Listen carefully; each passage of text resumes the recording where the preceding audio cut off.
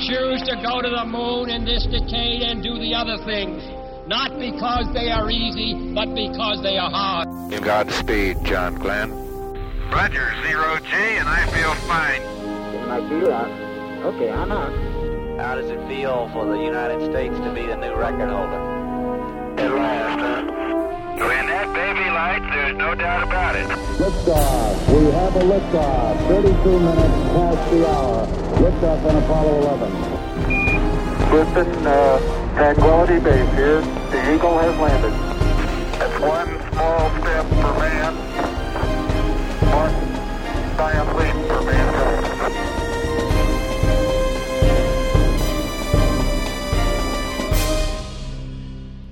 Hello and welcome. This is Michael Annis, and you're listening to episode 224 of the Space Rocket History Podcast.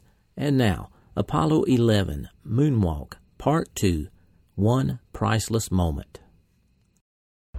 Beautiful view. Isn't that something? Magnificent sight out here. Magnificent desolation. Buzz Aldrin stood on the lunar module footpad, preparing to take his first step on the moon. While holding the ladder with both hands, Aldrin swung both feet out of the footpad and onto the moon. The checklist called for Aldrin to check his balance and stability, and that he did, twirling and leaping like a dancer in slow motion, feeling the strange inertia of his backpack. To compensate for the mass of the pack, he had to lean forward at a seemingly impossible angle. On Earth, he would have fallen over. But the pull of this small world was so mild that he could not easily tell when he was standing exactly upright. Looking into the distance, Aldrin scanned the plains of the Sea of Tranquility. The land curved gently but noticeably away from him, all the way out to the horizon, which was only 1.5 miles away. He could actually see that he and Armstrong were standing on a sphere. Aldrin's eyes went to his feet, where a fascinating display of motion took place every time he took a step. Each footfall launched a spray of particles that sailed outward in perfect arcs, unhindered by an atmosphere, all coming to rest roughly the same distance away. Intrigued, he kicked his foot like a child on a playground, sending streams of dust flying gracefully into space. He looked at his own footprints and marveled at their sharpness, as if he had placed his foot in talcum powder. And always he radioed his observations to Earth. And so, two men at the edge of human experience went about their work, their faces hidden by mirrors, their voices so unrevealing that most of the time only people who knew them well could hear the excitement in them. They talked about the mechanical behavior of the soil and the appearance of the rocks, and it was all very technical, all under control. The first men on the moon were not about to indulge in excited exclamations or elaborate statements of wonder, not just because the first lunar landing was laden with history, but because it was not in their nature. Hey Neil, didn't I say we might see some purple rocks? Find the purple rocks? Yep. Very small, sparkly fragments are the rock. They're like the sun in places. That would make a first guess at some sort of biotite. We'll leave that to the further analysis. Soil compacts underneath. Completely no bed. You don't sink down more than a quarter of an inch. By international agreement, no nation could claim the moon, even one that managed to go there.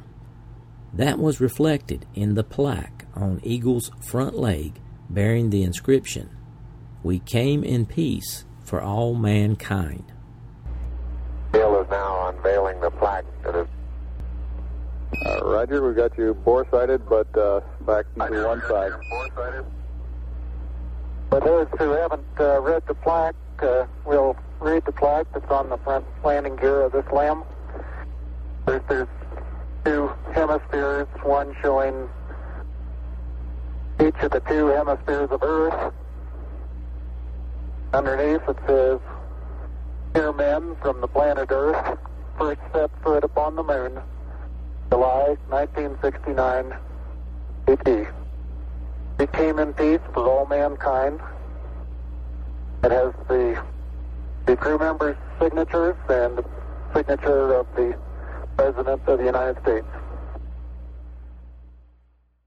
Then Armstrong moved their television camera location to about 60 feet from Eagle.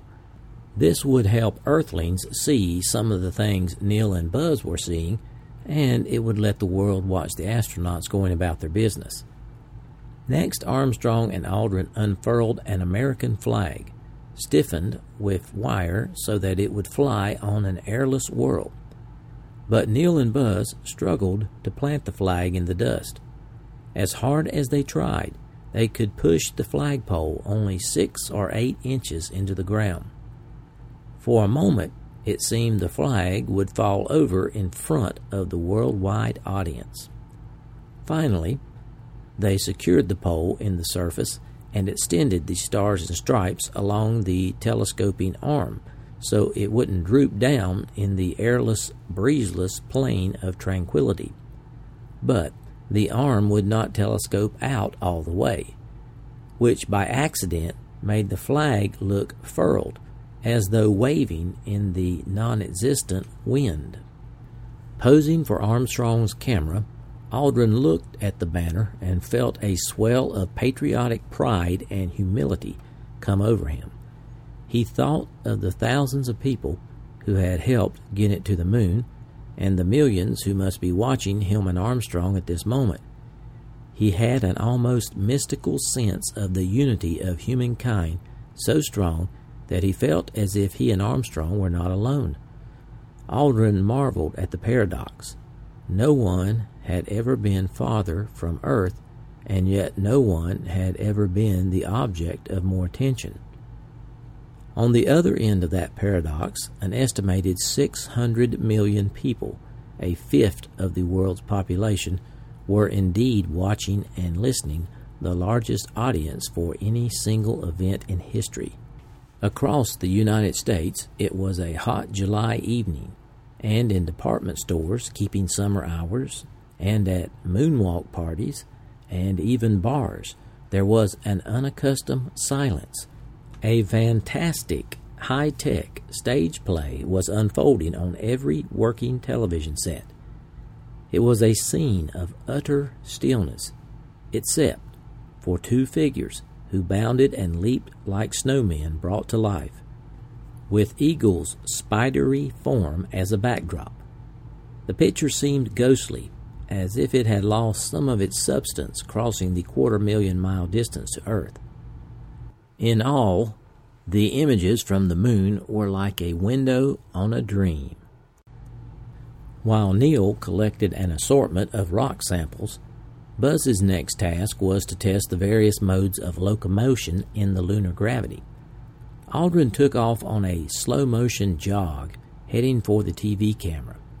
Each step launched him into space, his body suddenly a projectile on a ballistic arc, suspended in mid-stride until he landed in a spray of powder. Time slowed. He was at the top of the arc waiting to come down. The mass of the backpack required him to anticipate changes in directions well in advance. He kept his eyes out 4 or 5 steps ahead, watching for rocks or craters. Then he bounded across the moonscape on 2 feet. The so-called kangaroo hop did work, but it seemed that your forward mobility was not quite as good as it was in the conventional 1 foot after another mode. As he ran, he looked like a science fiction version of the famous old silent movie that showed a human figure in motion. Aldrin fully expected that when he was back on Earth, the engineers would use the videotape to make careful measurements of his motion, to aid future moonwalkers. Instead, they would be content simply to hear him tell about it. I'd like to evaluate the various paces that a person can traveling on the lunar surface. I believe I'm out of your field of view. Is that right now, Houston? That's affirmative, Buzz. You're in our field of view now. You do have to be. All right, you do have to be rather careful to keep track of where your center of mass is. Sometimes it takes about 2 or 3 paces to make sure that you've got your feet underneath you. And about 2 or 3 or maybe 4 easy paces can bring you to a fairly smooth stop direction. Just like a football player, you just have to put out to the side and cut a little bit. So-called kangaroo hop does work, but it seems your forward ability is not quite as good as it is in the more conventional one foot after another.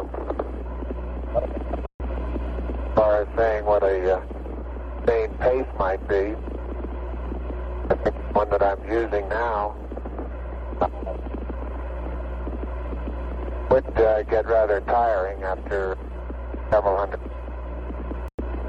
But this may be a function of the suit as well as lack of gravity force here. Aldrin was in the middle of his experiments in locomotion when he heard Capcom Bruce McCandless say, "Neil and Buzz, the President of the United States is in his office now and would like to say a few words to you." Armstrong responded formally, "That would be an honor." Aldrin suddenly felt his heart pound with anticipation. He was taken by surprise. Later, he would learn that Armstrong had known that the President might call, but had not mentioned it. The two men faced the camera and stood still. Moments later, they heard Richard Nixon's voice. Go ahead, Mr. President. This is Houston out. Hello, Neil and Buzz. I'm talking to you by telephone from the Oval Room at the White House. And this certainly has to be the most historic telephone call ever made. I just can't tell you how proud we all are of what you... For every American, this has to be the proudest day of our lives. And for people all over the world, I am sure they too join with Americans in recognizing what an immense feat this is. Because of what you have done, the heavens have become a part of man's world. And as you talk to us from the Sea of Tranquility, it inspires us to redouble our efforts to bring peace and tranquility to Earth. Throughout the moonwalk, Aldrin had the slightly discomforting sense of being part of something bigger than himself. He noticed a kind of detachment from the event, as if he were watching it unfold before him, somehow beyond his control. And it seemed especially so in these moments, standing before the flag, listening to the President. As he listened, he wondered what he might say in response. He decided he would not say anything. Nixon continues. For one priceless moment in the whole history of man, all the people on this earth are truly one. One in their pride in what you have done, and one in our prayers that you will return safely to Earth. There was a silence, and then Armstrong responded. "Thank you, Mr. President. It's a great honor and privilege for us to be here representing not only the United States, but men of peace of all nations, men with a vision for the future." Thank you, Mr. President. It's a great honor and privilege for us to be here representing not only the United States, but men of peace of all nations, men with interest and a curiosity, and men with a vision for the future. Honor for us to be able to participate here today. To some listeners, Armstrong's voice seemed thick with emotion, as if he were on the verge of tears. Years later, Armstrong would say that in answering the president with a few 100 million people listening, he was probably concentrating on trying to say something that made sense. And thank you very much, and I look forward, all of us look forward to seeing you on the Hornet on Thursday. Look forward to that very much, sir. The two men raised their gloved hands in salute, then turned away from the camera and went back to work. If Armstrong and Aldrin had climbed back into Eagle at that moment and blasted off to rejoin Collins, their mission would have been accomplished. The flag was up, and there was in Armstrong's pocket a small sample bag of the moon. He and Aldrin had already demonstrated that future explorers would be able to work in this alien environment. Anything from now on was frosting on the cake. On Earth, this was the point at which many moonwalk parties started to break up. But in Houston, a team of now quite frustrated geologists watched like children looking at a toy store on closed-circuit TV. Armstrong would not let them down. He had been preparing to collect samples when the president called. Now, while Aldrin set about inspecting and photographing the Eagle, Armstrong grabbed a long-handled aluminum scoop and began prospecting. There wasn't much time. Armstrong was allowed only about 10 minutes to gather enough rocks and soil to fill one of 2 aluminum sample containers, or rock boxes. The geologist called this the bulk sample, and it was intended to be a fairly quick grab. Later, he and Aldrin were to spend time carefully collecting and photographing the so-called documented sample. But Armstrong wasn't at all sure what the rest of the moonwalk would bring, and in case he didn't get a chance for the documented sample, he wanted to select as varied a collection now as he could. But Neil struggled with the stiffness of his suit and the 1/6 gravity. It seemed no matter how careful he was, when he lifted the scoop from the ground, half the contents went sailing away like pieces of styrofoam. Simply getting the sample over to the lunar module was a real challenge. But Armstrong persevered, and after several minutes the box was full. Now the task was to seal the box, which would preserve the samples in a lunar vacuum for passage to Earth. But that proved to be a struggle, and when he was finished, the entire bulk sample operation had taken longer than planned. Buzz is making his way around the limb, photographing it from various angles, looking at its condition on all sides. Neil's still occupied with the bulk sample. 1 hour, 40 minutes time expended on the PLSSs now. How's the bulk sample coming, Neil? Bulk sample is just being sealed. Roughly an hour was left in the moonwalk, and there was still the work of setting up the 2 scientific experiments. Armstrong realized there would not be nearly enough time for all the exploring he wanted to do. Already he realized the moon was far more interesting than he had expected. As he accompanied Aldrin on an inspection of the Eagle, his attention was constantly drawn to another interesting feature. Some of the small craters had at their centers bits of something shiny with a beautiful metallic luster. He had no idea what they were, but they looked like blobs of molten solder on a workshop table. He wished he still had the scoop in his hand. Also, he saw what looked like transparent crystals lying in the dust. The biggest was the size of a walnut. He would have to come back for these things later, during the documented sample, if there was time. The Sea of Tranquility was more rugged than Armstrong had expected, all bumps and hollows, and not an ideal place to set out a pair of scientific instruments. But about 50 feet from Eagle, Neil and Buzz managed to find a fairly level spot to deploy a solar-powered seismometer to detect moonquakes and an array of prisms that would serve as a reflector for a laser beam from Earth to help scientists measure the precise distance from the Earth to the Moon. Can you see us underneath the LEM over at the SEQ Bay, Houston? Yes, indeed, Buzz. We can see your feet sticking out underneath the structure of the LEM descent stage.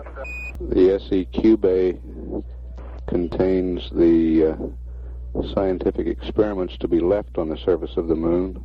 The laser reflector. They're open, and it looks like they're going to stay up without any problem. They've been on the portable life support systems for 2 hours now. Have you got us a good area picked out? Well, I think right out on that rise out there is probably as good as any. Stay on the high ground there, and watch at the edge of that crater is that's real soft there, isn't it? A couple of close-ups on these quite rounded, large boulders. Buzz Aldrin coming into view on the right, carrying the two experiments. About 40 feet out. I'd say out to the end of that next... Well, it's going to be a little difficult to find a good level spot here. Top of that next little ridge there, wouldn't that be a pretty good place?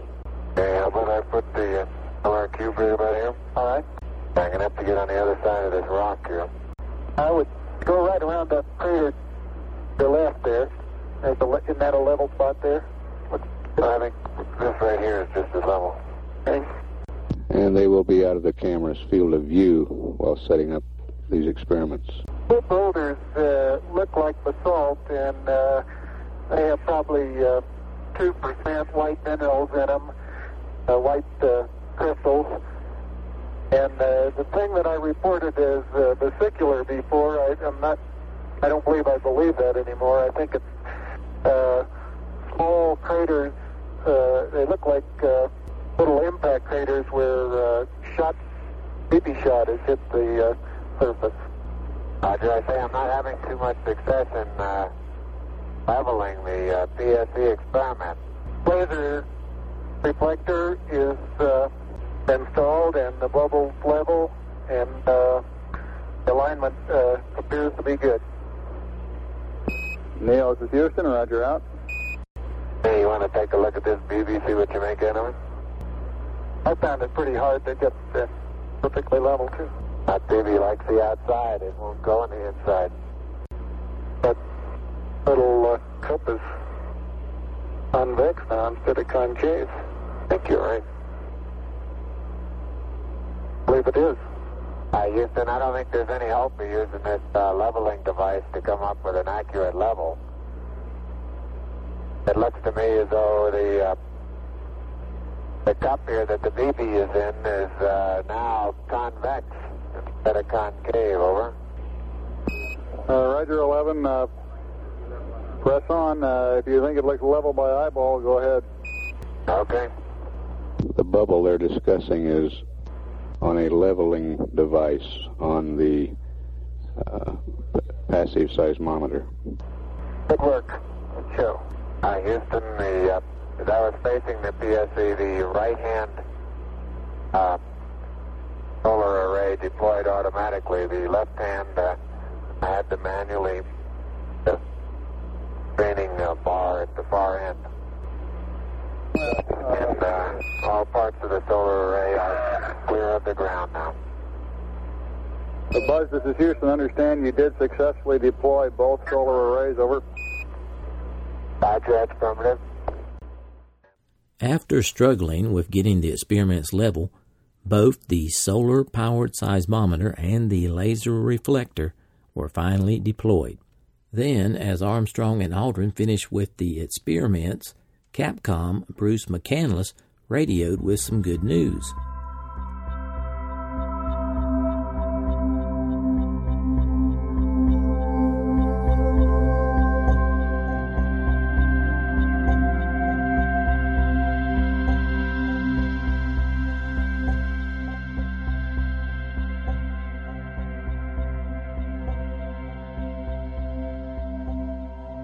Salutations from the Wolverine State. This is Michael Lannis, your host, and I wanted to say thanks for listening to episode 224 of the Space Rocket History Podcast.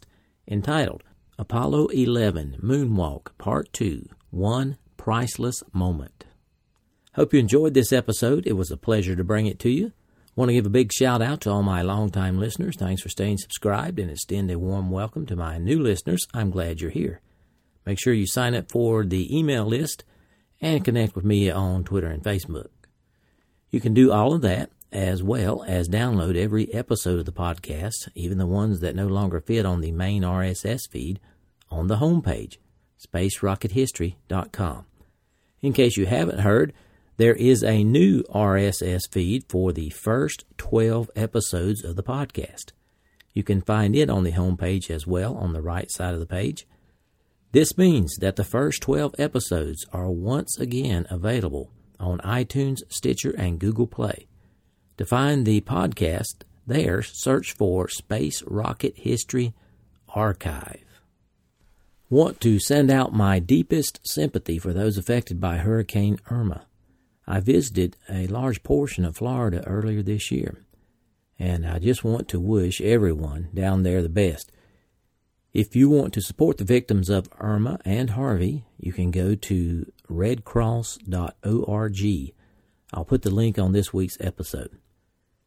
Today, we salute my rocket emoji donors. These donors have donated for at least 2 years in a row and received a rocket emoji next to their name on the donors list. Thanks, rocket emoji donors, for your continued support. One other announcement. We are currently traveling, and my access to email, Twitter, and Facebook is somewhat limited. If you do need to contact me, the best method is email, mike@spacerockethistory.com, because I will probably see it there. Okay, had a few afterthoughts about this week's episode. What did you think of Neil not telling Buzz that the president might call? And Buzz is kind of standing there thinking, what am I supposed to say to Nixon? But you know, I think Richard Nixon got it right. For one priceless moment in the whole history of man, all people on this earth were truly one. Mostly. I didn't emphasize this in the episode, but Neil and Buzz had some difficulty when they moved the camera 60 feet away from the lunar module. The cable had been coiled up inside the lunar module for several weeks, and when they pulled it out, it still retained that memory of the loops in it. It's just like you would do here on Earth. Like you got a coil of wire and you pull it out, it tends to remain looped up until you pull it tight. Well, when they were doing this, they created somewhat of a trip hazard, and I've got a little clip of that. Watch it, Neil. Neil, you're on the cable. Okay. Yeah, lift up your right foot. Right foot. It's still, your toe is still hooked in it. That one? Yeah, it's still hooked in it. Okay, you're clear now. Thank you. What would have happened if Neil had tripped? Well, I think he would have just got back up. Now, also in my research, I found that one of the biggest regrets the astronauts had was not having enough time during the moon EVA. I have a quote from Armstrong during the post-mission press conference. He said, quote, "The primary difficulty that we observed was that there was just far too little time to do the variety of things that we would have liked to have done. There were rocks in a boulder field that we photographed out Buzz's window that were 3 and 4 feet in size, very likely pieces of lunar bedrock, and it would have been very interesting to go over and get some samples of those. We had the problem of a 5-year-old boy in a candy store. There were just too many interesting things to do." And here is what Aldrin said from the 1969 technical debrief. Quote, "It is the sort of thing you just cannot anticipate before flight. You can plan to some degree when you're on the surface, but until you get out and look around, you can't make your final decision as to what you are really going to do. From inside the cabin, you are only looking at perhaps 60% of the available panorama. We were supposedly in a nondescript area, But there was far more to investigate than we could ever hope to cover. We didn't even scratch the surface." End quote. I guess there's never enough time when you're on the moon. Okay, I have posted some pictures and the audio for this episode on my homepage, spacerockethistory.com. I hope you check that out. I was very pleased to receive several new donations to support the podcast over the past week. Eric P. donated at the Mercury level and earned his moon emoji. Daniel F. donated at the Vostok level. Don H. from Texas made another donation this year, moving him up to the Mir ISS level. Gary M. donated at the Vostok level. Peter C. donated at the Soyuz level. Bert D. from the Netherlands donated at the Vostok level and earned his rocket emoji. Fraser W. pledged on Patreon at the shuttle level and earned his moon emoji. Zabiganu M. pledged on Patreon at the Soyuz level and earned his rocket emoji. Martin R. pledged on Patreon at the Mercury level, and Christoph L. increased his pledge on Patreon to the Apollo level. That brings the Patreon total to 138. That is 12 short of the goal of 150 before the end of the year. And our overall donors have reached 248 with a goal of reaching 300 by the end of the year. For those of you who are enjoying the content provided here and have not donated yet in 2017, please consider supporting the podcast if you are financially able. Keep in mind, Space Rocket History is entirely listener-funded, and I depend upon your financial support to keep the podcast going. You don't have to donate much. You can make a one-time $10 donation at the Vostok level or sign up with Patreon for a small monthly donation, sort of like a voluntary subscription. Just go to the home page and click on one of the links on the top right side of the page and begin your support of the Space Rocket History podcast. For those of you who have already donated for 2017, I certainly appreciate it. I have an item to give away this week. It is the NASA 3.5-inch diameter meatball sticker. To select the winner, I gave each donor a number. I put it in the random number generator, and I got the number for Christina Rodriguez Cuevas. Christina, if you would email me, Mike at spacerockethistory.com, and tell me your address, I will mail this out to you. We've got several more of those stickers to give away, so we'll have another drawing next week for the 2017 donor group. I want to encourage everyone to share the podcast. Feel free to link the homepage or a particular episode on all social media. And thanks for those who've already done so. And this is the end of content for this episode, and you're welcome to stay and listen to my off-topic thoughts if you want. Thanks for sticking around, folks. I hope you enjoyed that episode. Next week, we will continue right where we left off. In podcast statistics, last week I told you the top 10 countries for downloads, and now I have 11 through 20 for August. These are countries 11 through 20 in the number of downloads for August 2017. Number 11, Norway remains at 11. Austria moves up to 12. Ireland moves up to 13. Spain moves up to 14. At 15, we have Denmark. 16 is Finland. 17, Mexico. 18, Switzerland. 19, the Asia-Pacific region. And 20, Brazil. I want to give a big shout out to all my listeners in countries 11 through 20. Thanks for listening. As I mentioned, we are traveling now. We're in a campground in Michigan near Buchanan. On the way up, we were able to stop in Wapakoneta, Ohio, and visit the Armstrong Air and Space Museum, which I thoroughly enjoyed, and Mrs. SRH liked it too. The museum has a very remarkable appearance. It is a replica of the moon, and it is big, and it's hollow inside, and they have a theater in there. As I went inside, the first thing that I viewed was a lot of space rocket history. Kind of reminded me of the podcast. They had a Sputnik replica, and then they had a little orbit table that they used to demonstrate how the moon and artificial satellites maintain orbit around the Earth. Now, that was pretty interesting there. they had the plane that Neil Armstrong learned to fly in. Had it sitting vertically, actually. Kind of strange. But my favorite part was the Gemini 8 capsule. They had it there. Remember, that was Neil and Dave Scott's rendezvous and docking mission with the Agena.